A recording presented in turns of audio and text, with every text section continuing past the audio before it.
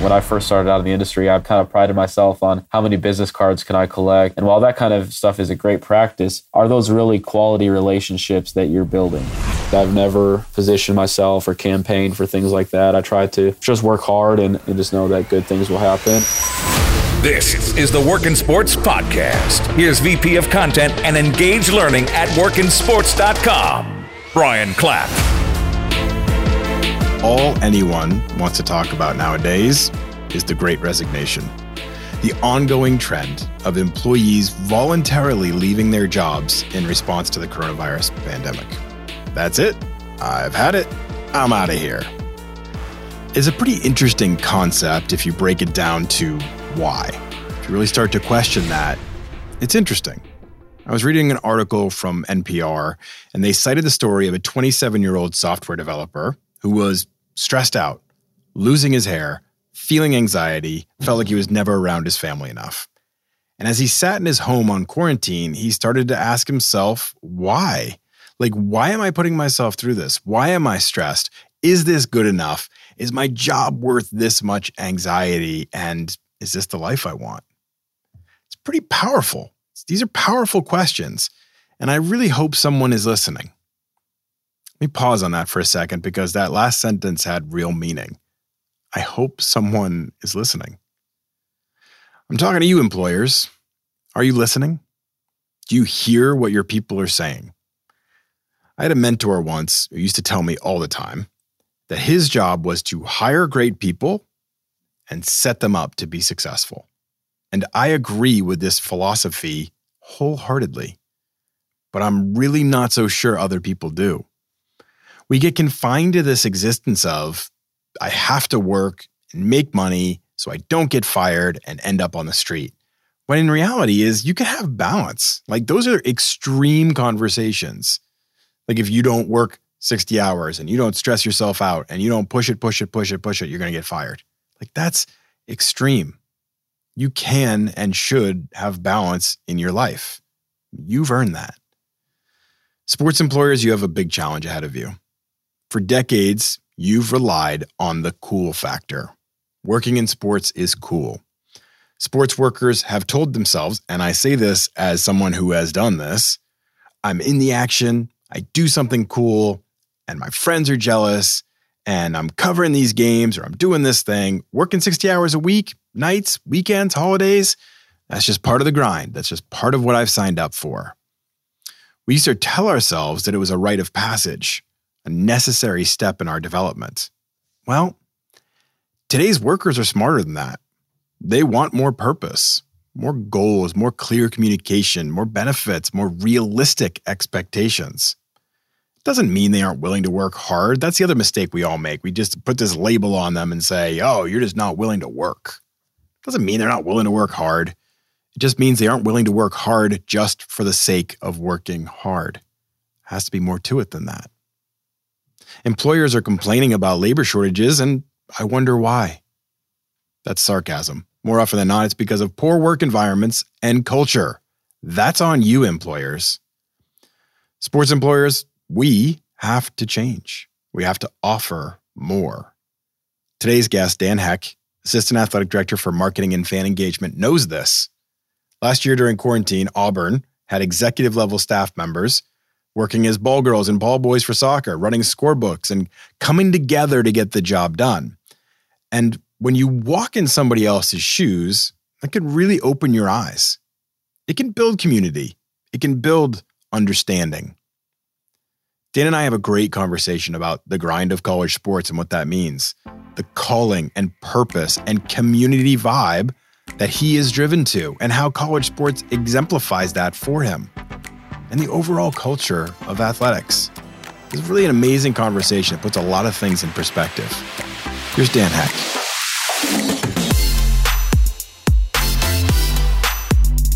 Hey, Dan, what's happening? I'm so excited to talk to you today. Thanks for coming on. Hey, Brian.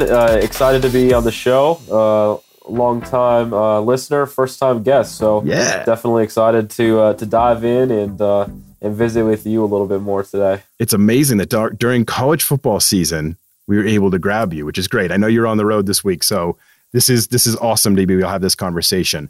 Speaking of that, You've spent your entire career in college athletics. Why? What drove you to this side of the industry? How did you figure out this career path? Yeah, well, to me, college athletics, it's a mission statement to me. It's much more of driving my why and kind of a purpose now more than anything. It's not like it's a 9-to-5 job where we're just coming in here and punching the clock and then leaving at the end of the day, just going through the motions. This is very much a mission statement driven organization in industry and really a calling, if you will, not to be too cheesy, but it really is a calling to work in college athletics. And I feel sports business overall, but especially college athletics, just the mission statement behind helping our student athletes out. You have 18 to 22-year-olds who are here to get a college education, and really only a small percentage of those individuals will be going on to be playing professional sports. So really in the business of helping make an impact on their lives, to see a freshman come in as an 18-year-old and watch them graduate and leave and go on to pursue a doctorate degree or pursue a career in the business world. It's really helping them out. So it feels really good to know that the revenue, for example, that we're driving in, it's not like it's just going to the owner of a sports franchise to make more billions of dollars. Mm-hmm. These are actually real dollars helping young people go to college. And then, of course, from where I sit, just living and working and doing all this in a college town, there's really nothing like the pageantry and the tradition of being in college athletics, whether it's game day or just the energy and the buzz, being around young people in a college town, especially that time in the summer where, the fall semester is starting to creep up on you and the campus starts to ramp up and just that feeling of being around a college town, there's really nothing like it. I do think that is the thing that draws so many people to the sports industry. It did it for me too. That energy of the event, those moments are just so special. And all the work that goes into getting you there is fun because that that special environment, that special thing. And I want to talk to you more about environment in a little bit, but really one layer deeper, once you identified where you aligned yourself, in college athletics, and once you felt like this is what I'm meant to do, and I know I'm getting my purpose and my why and really developing those things, which makes perfect sense. How did you figure out then that extra layer of, okay, marketing, that's my focus within this niche? How did you kind of figure that part out and what led you there? Well, yeah, I really did not know that until I started off as an intern at Central Michigan University. And you talked about, game day. That's kind of where, that's where you kind of find out that, the juice is worth the squeeze, so to speak. So the work you're putting in, that's kind of the payoff is the game day. And just that excitement. And I felt that. I felt that energy the first time that I stepped foot in Kelly Short Stadium at Mount Pleasant, Michigan, at CMU, Central Michigan University, even as and hopefully I'm not dating myself here, but I interned, I guess fall 2008 was my start as an intern. And really, you're not dating yourself. If I tell you when I started in the sports industry, I'd be dating myself. 2008 ain't so bad, buddy. So it just is. It just is that never forget that moment type of a feel for all of us in the industry, regardless of the year. Just I was hooked and started drinking the Kool-Aid at that moment, and so from that point on, just really tried to learn as much as I could about the industry. And looking back on it, I think why marketing and why did I stay down that path is really just externally facing with our fan base and our donors.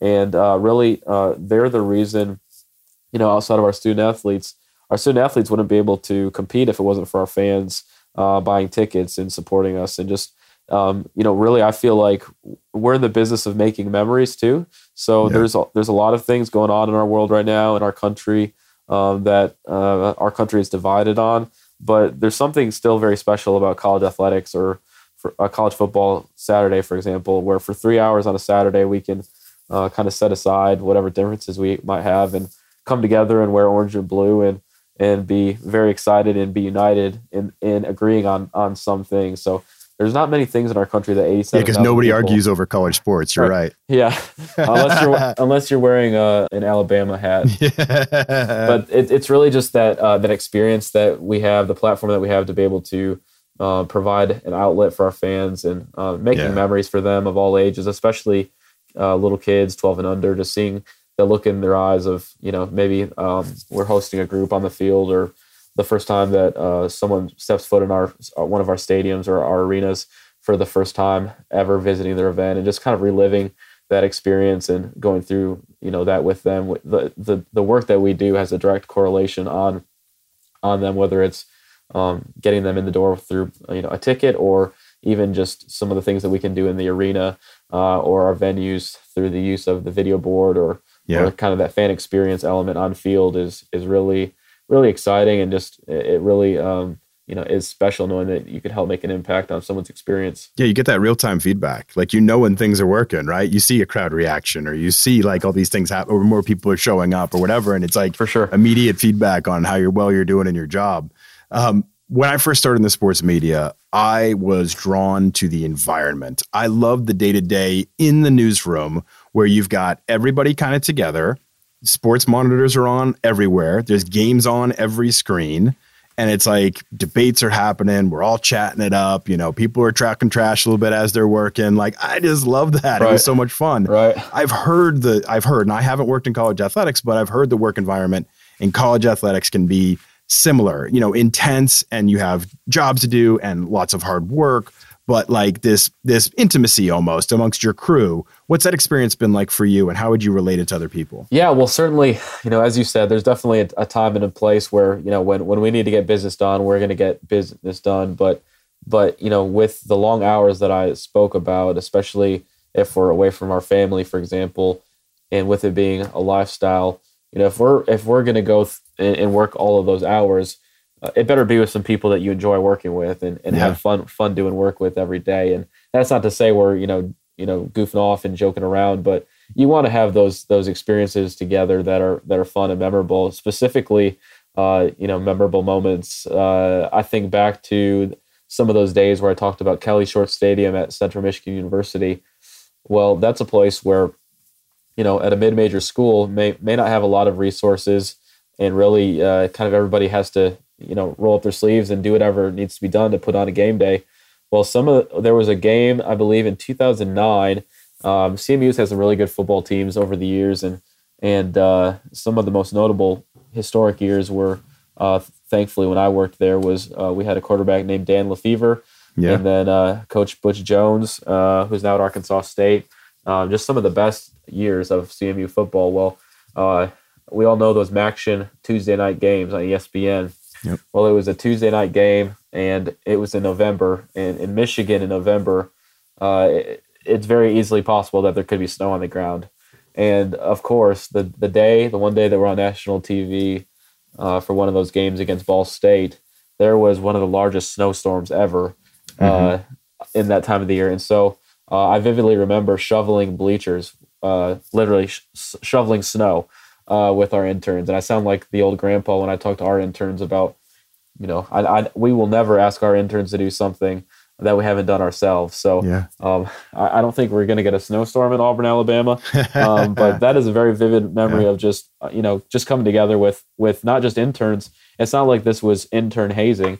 No, this was full-time staff members. This was the athletics director, the senior associate AD, the executive staff, everybody coming together to make this football game happen. Because if the bleachers were not shoveled off, our fans would not have anywhere to sit. And so it's very unique to the northern part of the country, but just one of those crazy memories of just working at a smaller institution that may not have as many resources to like hire even a facilities crew to come in and do that. But just that's the stuff you remember is just the late nights and the early mornings when no one else is awake and no one else is on campus yet for a game. The behind the scenes stuff that, that's one of the things that people don't realize that don't work in sports is, you don't just show up and open the gates to the stadium and start playing football. There's days and hours and weeks and months of preparation that go into that one event. So just those little details of that and really the people that it's with. And that's what makes it special. It is crazy too. There's so many parallels between like the media world and the college athletics world, because for us, it was always like the show is going to happen, whether you have a technological problem or some other thing happens, like that show is going to air, get the job done. And it sounds, I'm thinking of that as you talk. It's like, this game's going to happen. All of us have to band together and get this thing going. And it's an attitude that is like very community building, if you ask me. And that's one of the things I really always have gravitated towards in the sports industry as well. One of the things whenever I talk to a buddy in college athletics and I'm looking through their LinkedIn profile or I'm going through their background a little bit, it seems like the consistent theme is that most everyone has worked 5 or 6 different stops and they've jumped from this school to that school. And that's how they've grown in their career, and it's relocated across the country and moved here and moved there. So far for you, Central Michigan, Arizona, Auburn, like you've moved around a lot. Why is that such a big part of the college athletic experience, that need to kind of relocate in order to grow? Yeah, really, I think it just comes down to opportunities and really wherever that opportunity is, whether that's being able to gain more experience or more professional opportunity, or even, whether it's maybe an increase in pay or responsibility within your organization, that may be the case.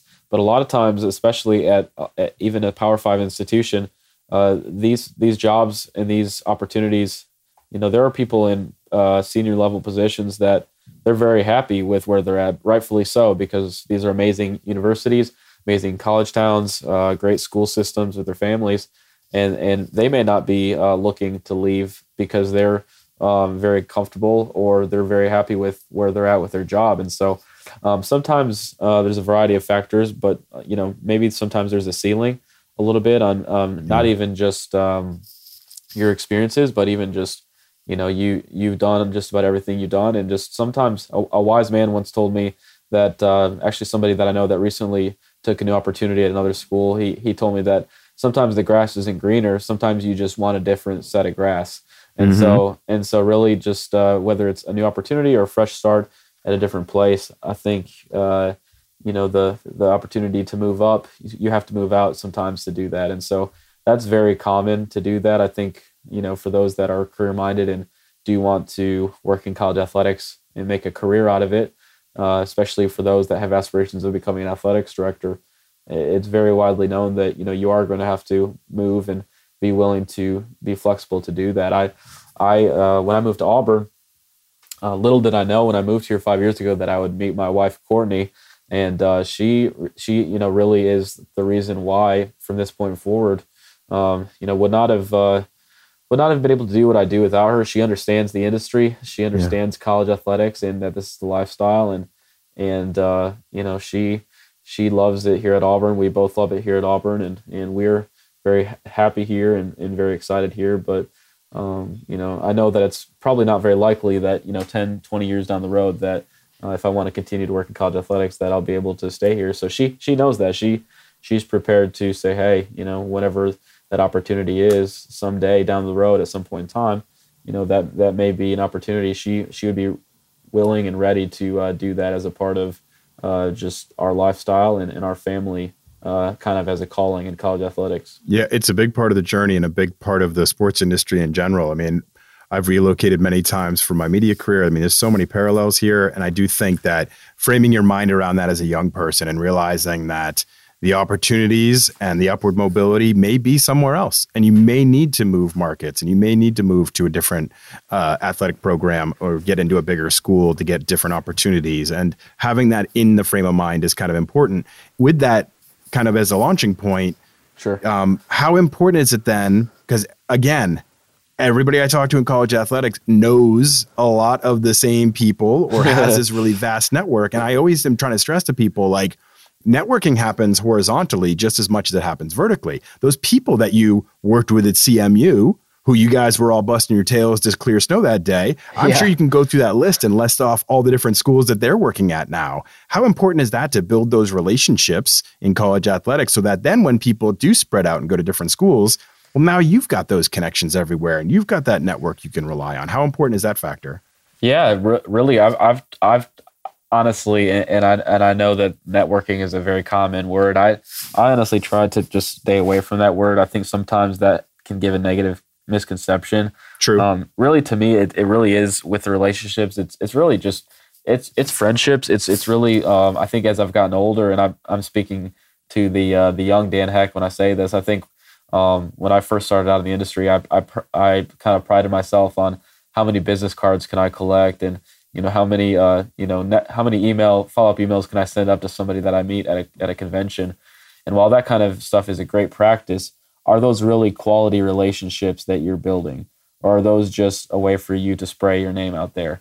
Yeah. Some of the best friendships that I have and the best, network that I have are just people that I know, that, I try to get to know their family. Like what is their wife's name? Like what is they just, who do I know that just had a baby, and how's your family doing? Like just as people, get to know someone as a human being, and how are we doing as people, and maybe not necessarily what is the logo on your shirt, or it's not, it shouldn't be transactional of how can this person help me out. It should be honestly more, how can I help this person out? So really, to answer your question, really that network, that horizontal network is very important.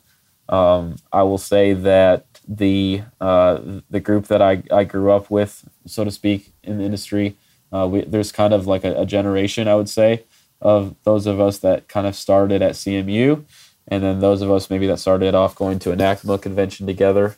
NACMA is our collegiate marketing association nationally, and just staying in touch with them, and just, I'm the biggest cheerleader of those people. And so their success is something that excites me more than anything else. And so just keeping track of them, and whenever someone gets an opportunity, just really excited for them. And so sometimes it's kind of annoying, I would say, for the CMU crew. We're very proud of our Central Michigan Chippewas. So if we're at a conference or a convention together, there's sometimes a lot of us that are working in the industry, and so we pride ourselves on stuff like that. But that's what makes it fun.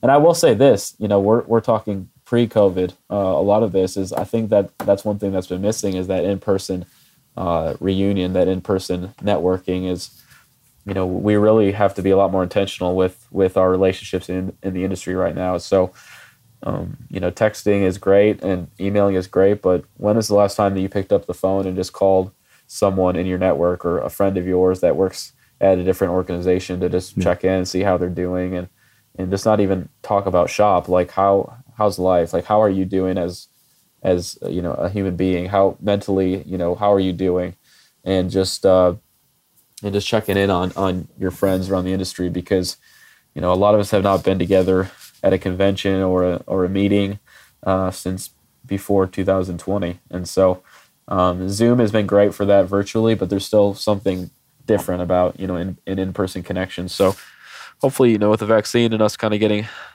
starting to get back to normal a little bit in the next year, those kinds of opportunities will become more and more. So it's been great to reconnect with friends virtually over the last 18 months, and starting to do some more in-person meetups with past friends in my network has been great also recently. It is crazy. Like, you're looking back over the last couple of years and just realizing a lot of those relationships, as we all kind of hunkered down, that maybe didn't get the attention they deserved. And like you said, from a humanity standpoint, for sure, not just from a business standpoint, not just from a networking or high rising kind of standpoint, just like, how are you? Right. How are people? Like, to keep that connection going and see what's going on in their world. I think that's really important to remember. As I mentioned, you jumped from Central Michigan to Arizona. That's a pretty big jump. What were the biggest changes you noticed as you went from a group of 5 school to a Power 5 school? That has to be like dramatic shift in the way you were used to doing business. Yeah, I will say, at the end of the day, it's like still the core mission of, from a marketing standpoint, maximizing attendance and revenue is still there. It's just there's a lot more revenue. So the commas and the number of zeros in your bank account or in your marketing budget or the overall operating budget of the athletics department are significantly different at a Power 5 school versus a mid-major. So still the same goals. I will say that my background at Central Michigan has helped me along the way to be more creative, doing more with less resources, and just kind of having that mentality, that blue collar mentality, coming from a smaller school, combining that with a higher budget. I think that's a good perspective to have. So I've tried to actually maintain that, even now with where I'm at Auburn. Yeah. But to say that the first time that I was given a marketing budget at Arizona compared to what I remember at CMU, I was confused. I thought I was missing something. I'm like, wait, there's 5 digits in this budget and not 4. And what am I missing? Or I actually have a marketing budget. I even have some dollars to spend on this sport to help advertise is amazing. And also just the eyeballs and the attention, either from a media cycle or just, in venue. For example, there's a little bit, and it's no knock on a mid-major school, but when there's a mistake on the video board with 20,000 people at a football game compared to when there's a mistake on the video board with 65,000 people or 87,000 people now at Auburn, that's gonna make a little bit more attention than a little bit of pressure than a smaller mid-major school. So really, that's kind of the biggest thing is just that attention and the eyeballs and the resources that are different at a Power 5 school. Yeah, I'd imagine it just trickles down too. It's like your social media followings more, like your media attention, your bigger market, like coverage, just all of it just amplifies. Everything goes up a level. But I love what you said there about like at CMU, you learned how to be scrappy and be creative and innovative. And that can help. That can really like guide you in a lot of different ways. For sure. When you first came to University of Arizona, it was May of 2012. You were the Associate Director of Marketing and New Media. A month later, June 25th, Arizona won the College World Series, crowned national champs. How overwhelming is that to go from, okay, I'm CMU, I come to Arizona, I got to learn a new place, I got to learn a new market, I got to learn where the bathroom is, everything. And then it's like, okay, we just got a national championship. There's work to be done. Wow. Like how crazy is it to get your footing and then have that happen? Yeah. Brian, you did your homework. That is a really good question. Set the bar really high because really thought that it was that easy to win a national championship. This is great. This is easy. and before that, won a Pac-12. My first weekend in Tucson, Arizona, was the weekend that Arizona baseball clinched a Pac-12 championship, hosted regionals and super regionals, I think, in the first time in a long time. And so I was there for the whole journey to go to Omaha. And so just, even though I was there for a short amount of time, really felt like I was a part of that journey. And even as the new guy, I was welcomed in as a part of the Arizona family. And really, it was just so much fun. I really learned the value there of capitalizing on big moments. I think we say that a lot of marketing is we cannot control what happens on the field, but we can control how we respond to it. We always are prepared to win. So, whether you call that a hot market or call it a micro moment, whatever that would be from a licensing or revenue standpoint, those kinds of opportunities only happen once in a lifetime. So how are you going to capitalize and make the most out of that opportunity? So you're not just going to, win the game and then put your plan together and say, oh, what are we going to do? No, there obviously was, weeks and days of planning going into that, even in 2012. So really fun just to be a part of the team that kind of helped roll out the plan on social media, from a licensing standpoint, helping to roll out, our merchandise campaign, and then hosting the team back for a national championship celebration. So really, it was so much fun and really good for me. I think that early in my career at a place like that to see that type of success and know that really is the goal that you're working for, even though you don't have anything to do with that on the field, is in terms of off the field, being prepared to win and be successful.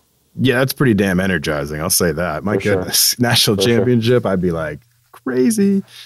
So, okay, 4 years at Arizona, and every step of your career, you're growing, right? There's things you're learning, there's things you're doing. As you look back, what were those big things you kind of took away from that Arizona experience that kind of made you ready for that jump to the SEC? Because like you even said, what was it, 65,000 in the football stadium at Arizona and then 87,000? I might have the numbers off a little bit, but it's a jump. So what was happening for you at Arizona that kind of got you, like, as you look back, like this really set the stage for that next move? Sure. I really think a lot of it is maybe not even operationally, but honestly more just, you got to think, like, when I came out to Arizona in 2012, I was still 1 or 2 years out of grad school in my, mid 20s to, 4 years later, even just growing up as a man and as a human being, just kind of that emotional intelligence, I would say, or even political intelligence of learning how to react to certain scenarios or handling adversity,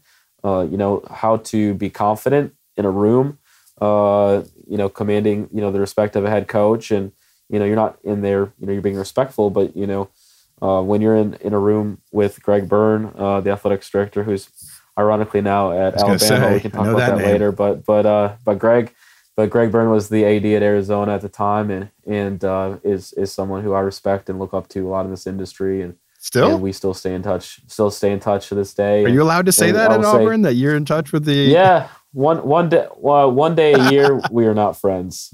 I will see him before that game, but depending on the outcome of that game, I will not see him after the game, especially a certain game late in November. One of you is not happy and one of you is not talking. No, before and after photo. But that's what's great about college athletics is we can keep those relationships year round, just not on that game day. But like something like that. But like Coach Rich Rodriguez, who's the head football coach at the time, Mike Candrea, who is a legendary softball coach, Sean Miller, who is the head basketball coach at the time, just being in a meeting room or presenting to a coach like that, of just growing and learning and gaining confidence that, even though I do have a mid-major background, I can do this job at the Power 5 level and at a Pac-12 school like Arizona. So really just grew a lot from a confidence standpoint, but also kind of, maintaining that humility as well. And then also overall, just the importance of your high profile sports. Every sport is important, but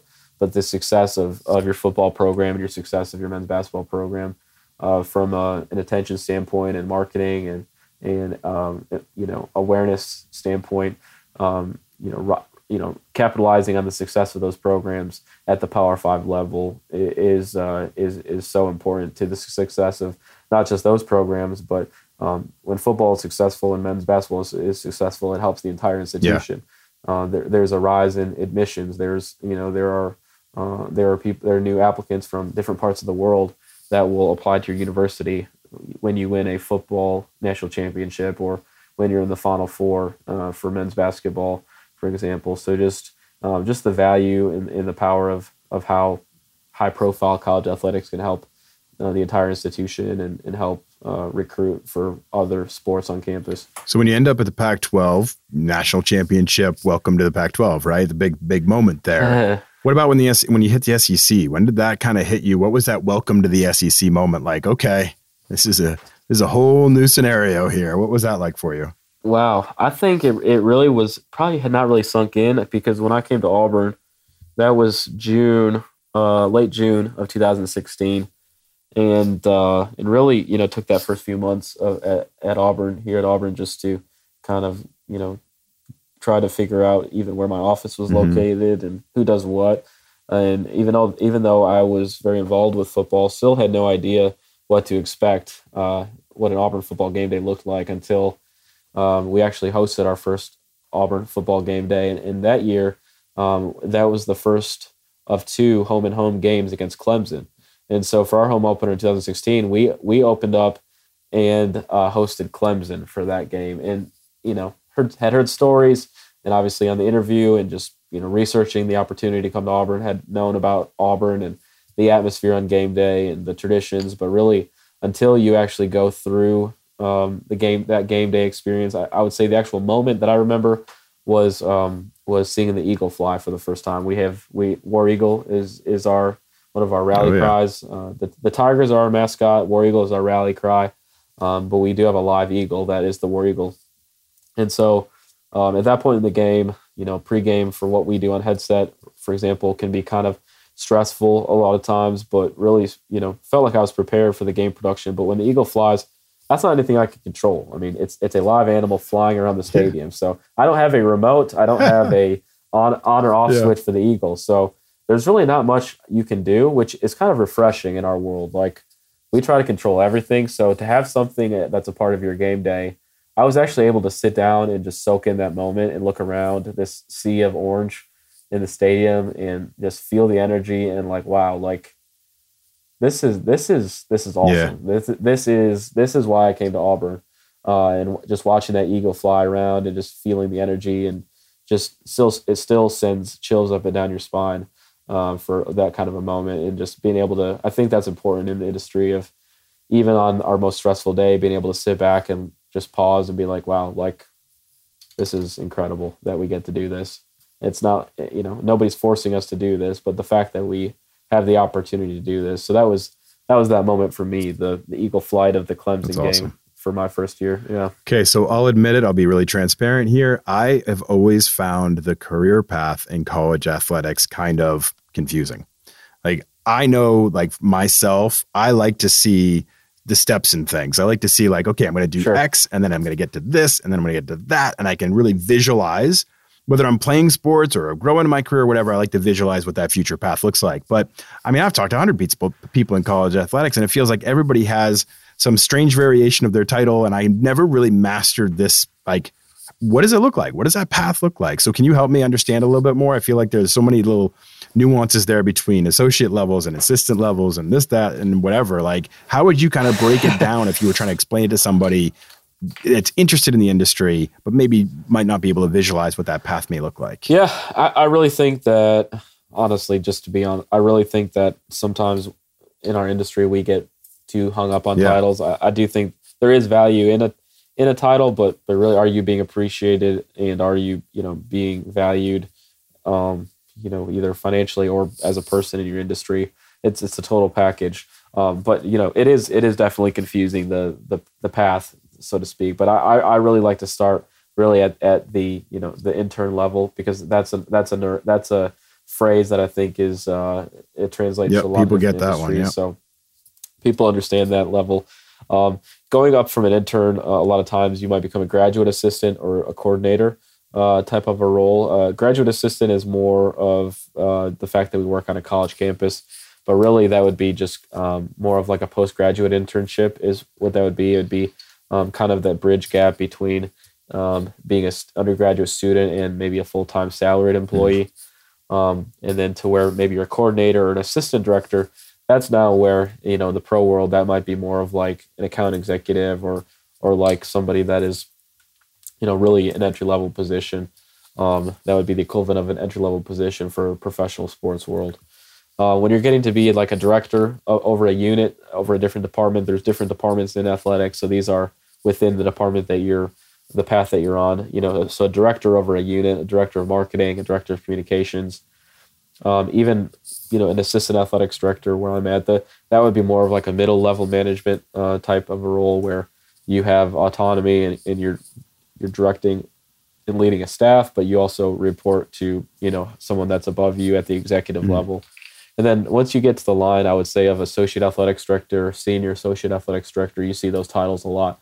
That would be much more of the high level executive level that is kind of on maybe like the top lieutenant or a top cabinet member of the athletics director. So the AD is the top chief, the CEO of the department, of the athletics department. And so anybody that kind of is right under the athletics director would be on that senior associate AD or associate AD type of a path. So, okay, good. That makes a lot more sense, because I've always wondered where that level is when it's like assistant AD, associate AD, senior associate AD, like that kind of mix in there. But then also you see people that don't have the AD part in their title, and it's, director as you had at Arizona. So you're like, okay, how does all this nuance kind of play together? Yeah, that would be the best way that I would describe it. And it also does vary from level to level. I will say that I think at sometimes maybe a Power 5 level, someone with the amount of experience,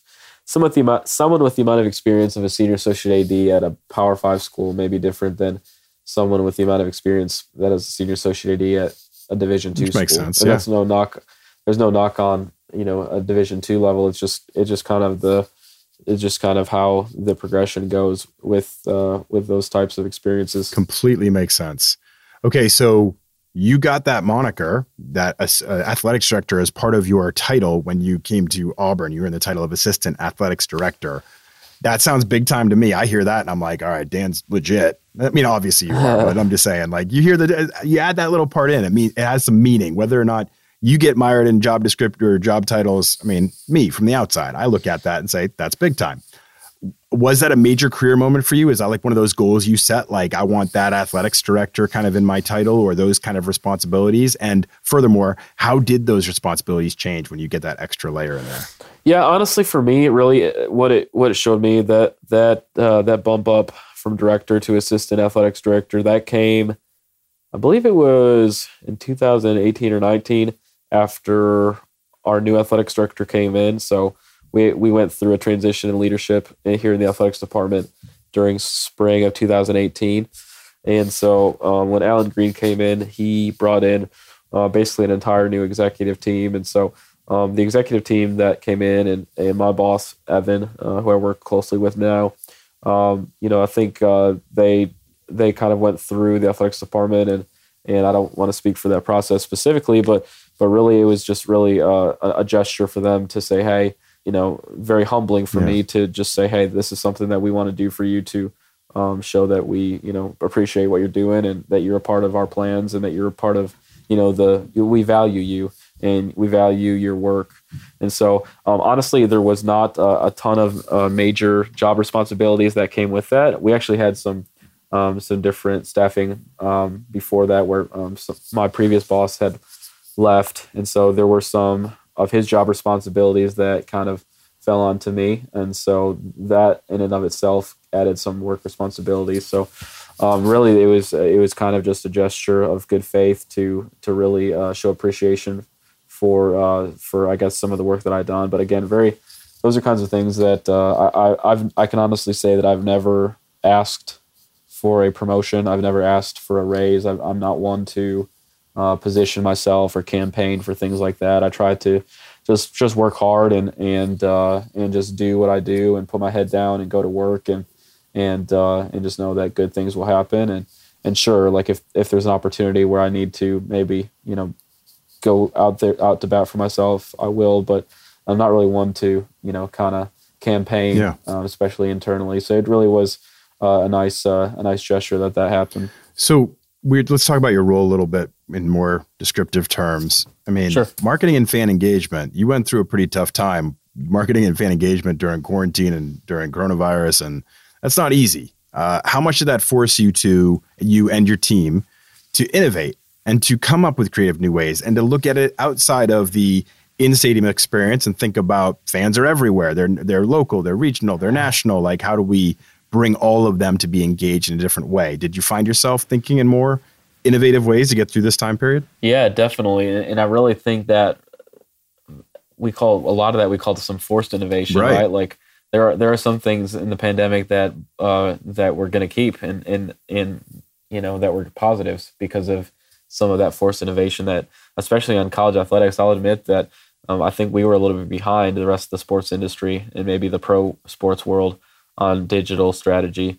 And so that was a really good way for us to push through, some of the excuses because we didn't really have any other choice at the time. So what we said was, hey, like, even though we cannot have people inside of our venues, right? As you mentioned, that kind of goes against everything that I'm striving to do, is packing our venues and getting people on campus to visit and be around each other. So, what are some ways where digitally, how can we bring Auburn to your home? Like, how can we make you feel connected to the university and to the athletics department on a mobile device or through your email? Yep. And so it's really kind of ironic that, through that process, a lot of our digital numbers, a lot of our email and our e-commerce numbers actually went through the roof during that time when people were at home. And I think that was not just, unique to Auburn. I think that was industry-wide, a lot of places where everybody is at home connected on the internet, on the Zoom meetings and working from home during this time when the country is shut down. So, really anything that is on online or digital is going to be consumed, a lot of it. So we kind of said, hey, we're not worried about revenue right now. We obviously are, but that's not our primary focus to drive revenue. We just want to connect with you. We want to check in with you. And then, down the line, maintaining those relationships, the revenue and the donations might come later, but let's just stay engaged and connected with our fans and donors right now. It's pretty powerful stuff. One of the major trends that's happened as we've started to get back to some level of normalcy, in some way, shape, or form, is, the passing of name, image, and likeness legislation. And It's been a huge story, and we've covered it from a lot of different angles. I've talked to student athletes, I've talked to marketers, I've talked to brands, and we've had this conversation on, what's happening, agents, everybody. We've talked about this because it's a really important topic, but I haven't talked to anybody like you who actually is in college marketing.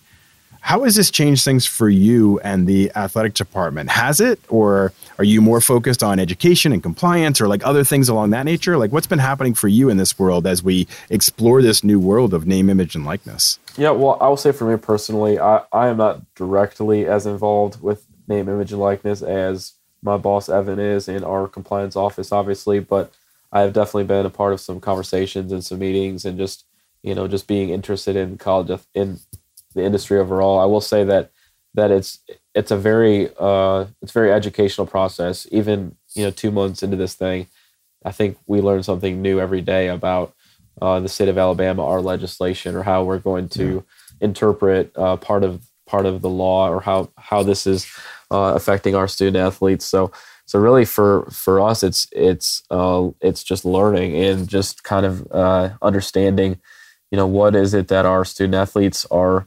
wanting to do, and how can we educate them? Because we really do not want to get in the way. We want to kind of let our student athletes connect directly with people that want to work with them, but also want to educate them and make sure that they understand.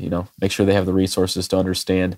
What it is that they need to do to become successful business people. So, in terms of how things have changed, it's really interesting that not even name, image, and likeness, but just overall in the industry, a lot of times I feel like we're meeting on things that sometimes don't even have anything to do with sports. Like we have, at the time of this recording, one of the largest college football games of the year tomorrow happening. But with this week, a lot of our meetings had nothing to do even with this game or with the actual competition on the field. So there's a lot of conversations right now happening in college athletics and college football. So just it's really staying, I think, in tune with the latest news in terms of changing as information changes, making sure what's new and what's a best practice in the industry, and also making sure that since I am not directly related to name, image, and likeness, if somebody approaches me about a deal or an athlete talks to me, making sure that I'm working directly with our compliance office or someone within our own building. Ask before you act, for sure. I'm telling you, if I was a student athlete now, I would totally lean into you or somebody like you on campus, whatever school that I'm at, because you are one of the few sources that are probably going to have my best interest in mind, right? I mean, the brand is going to want certain things and agents may want certain things and everybody may want their thing out of this, but an advisor like you within the athletics department likely only cares about the best possible result for me. And I would go hitting you up for thousands of questions. So if you're a student athlete out there, lean on the people around you who are going to be able to help you. I would think if I were you, that's what I would be doing. We'll finish up with this. I'm so appreciative of your time. I know you have a big game this weekend. Yes, this recording will come out after you've played Penn State. What is your prediction for the game, though? I think I heard you say beforehand you had a. Well, we'll look back on this. We will definitely look back on this. It'll be interesting. Auburn is going to win by 7 points. All right. We'll say final score. Auburn 17, Penn State 10. It'll be a low scoring. Physical game with Auburn coming out on top. Our mutual friend, Chris Grossi, who works at Penn State and has been a guest on this show before and had a very popular episode, is going to be listening to this. I'm going to make sure he knows about it. But anyway, we'll finish up with this. Lots of people want to work in college athletics. The draw is obvious. You've explained all of the great parts that you've enjoyed about working in the athletics department. If someone came up to you today and said, hey, my dream, I want to work at a Power 5 school's athletic department. That's what I want to do. I want to do that. What would you tell them? What advice would you give them? Yeah, I would just say to don't let anybody stop you from pursuing that dream. Just know that you're jumping into a lifestyle. Know that you're jumping into something that is not just a 9-to-5 job. That it's something that you better be passionate about it. It's those intangibles of bringing it every day, of that hard work, the enthusiasm, the passion. Things that cannot be taught. We can teach you how to write a marketing plan or how to produce a game or a game script, but but really just, not letting geography hold you down, and just knowing that this is a lifestyle that you're jumping into, and that you better be dedicated and passionate about what you do, or it's not going to be a very long career in college athletics. Dan, that's awesome advice. Thank you so much for jumping on. Good luck this weekend against Penn State. Like I said, by the time this airs, we'll all know what happened. But right now, I'm giving you good luck. Thank you so much for coming on and sharing so much of your insight and advice. I know our audience will absolutely love it. So thank you. Well, thank you, Brian, for having me on the podcast, and have a great weekend. Thank you to Dan for coming on the show. I found that to be a really interesting conversation because college athletics to me is sometimes like this black box of how everything happens. There's a lot of different types of titles. There's a lot of different types of career paths. You see people moving from place to place, and you just kind of wonder, like, okay, break it all down for me. How does this work? What are the keys? What's it like out there? That's one of the things I really appreciated the most, is that I loved being in a newsroom existence in the sports media. And Dan talking about what college sports are like and that camaraderie and that community is something I think a lot of us are driven to. So I'm glad that he was able to really expand upon that. That is something special about sports. And I didn't mean in my intro to make it downplayed like it's not amazing, because it is. I love this industry. I want it to thrive. I want everybody working in it to feel like they are rewarded as being a part of it. That's the goal here, right? We want to get to amazing places. We want to do amazing things, and we want to go home and feel good about it. So that's what we all should be driving towards. I thank all of you for listening and keeping an open mind in this discussion, and just for being here. So please rate, review, subscribe. We'd love for you to subscribe to the show and make sure you make it a continual listen. Check us out on YouTube. Send us in fan questions so we can handle those on Mondays. All of this is part of the point of building our own community too, interacting with all of you. So thanks for being a part of it.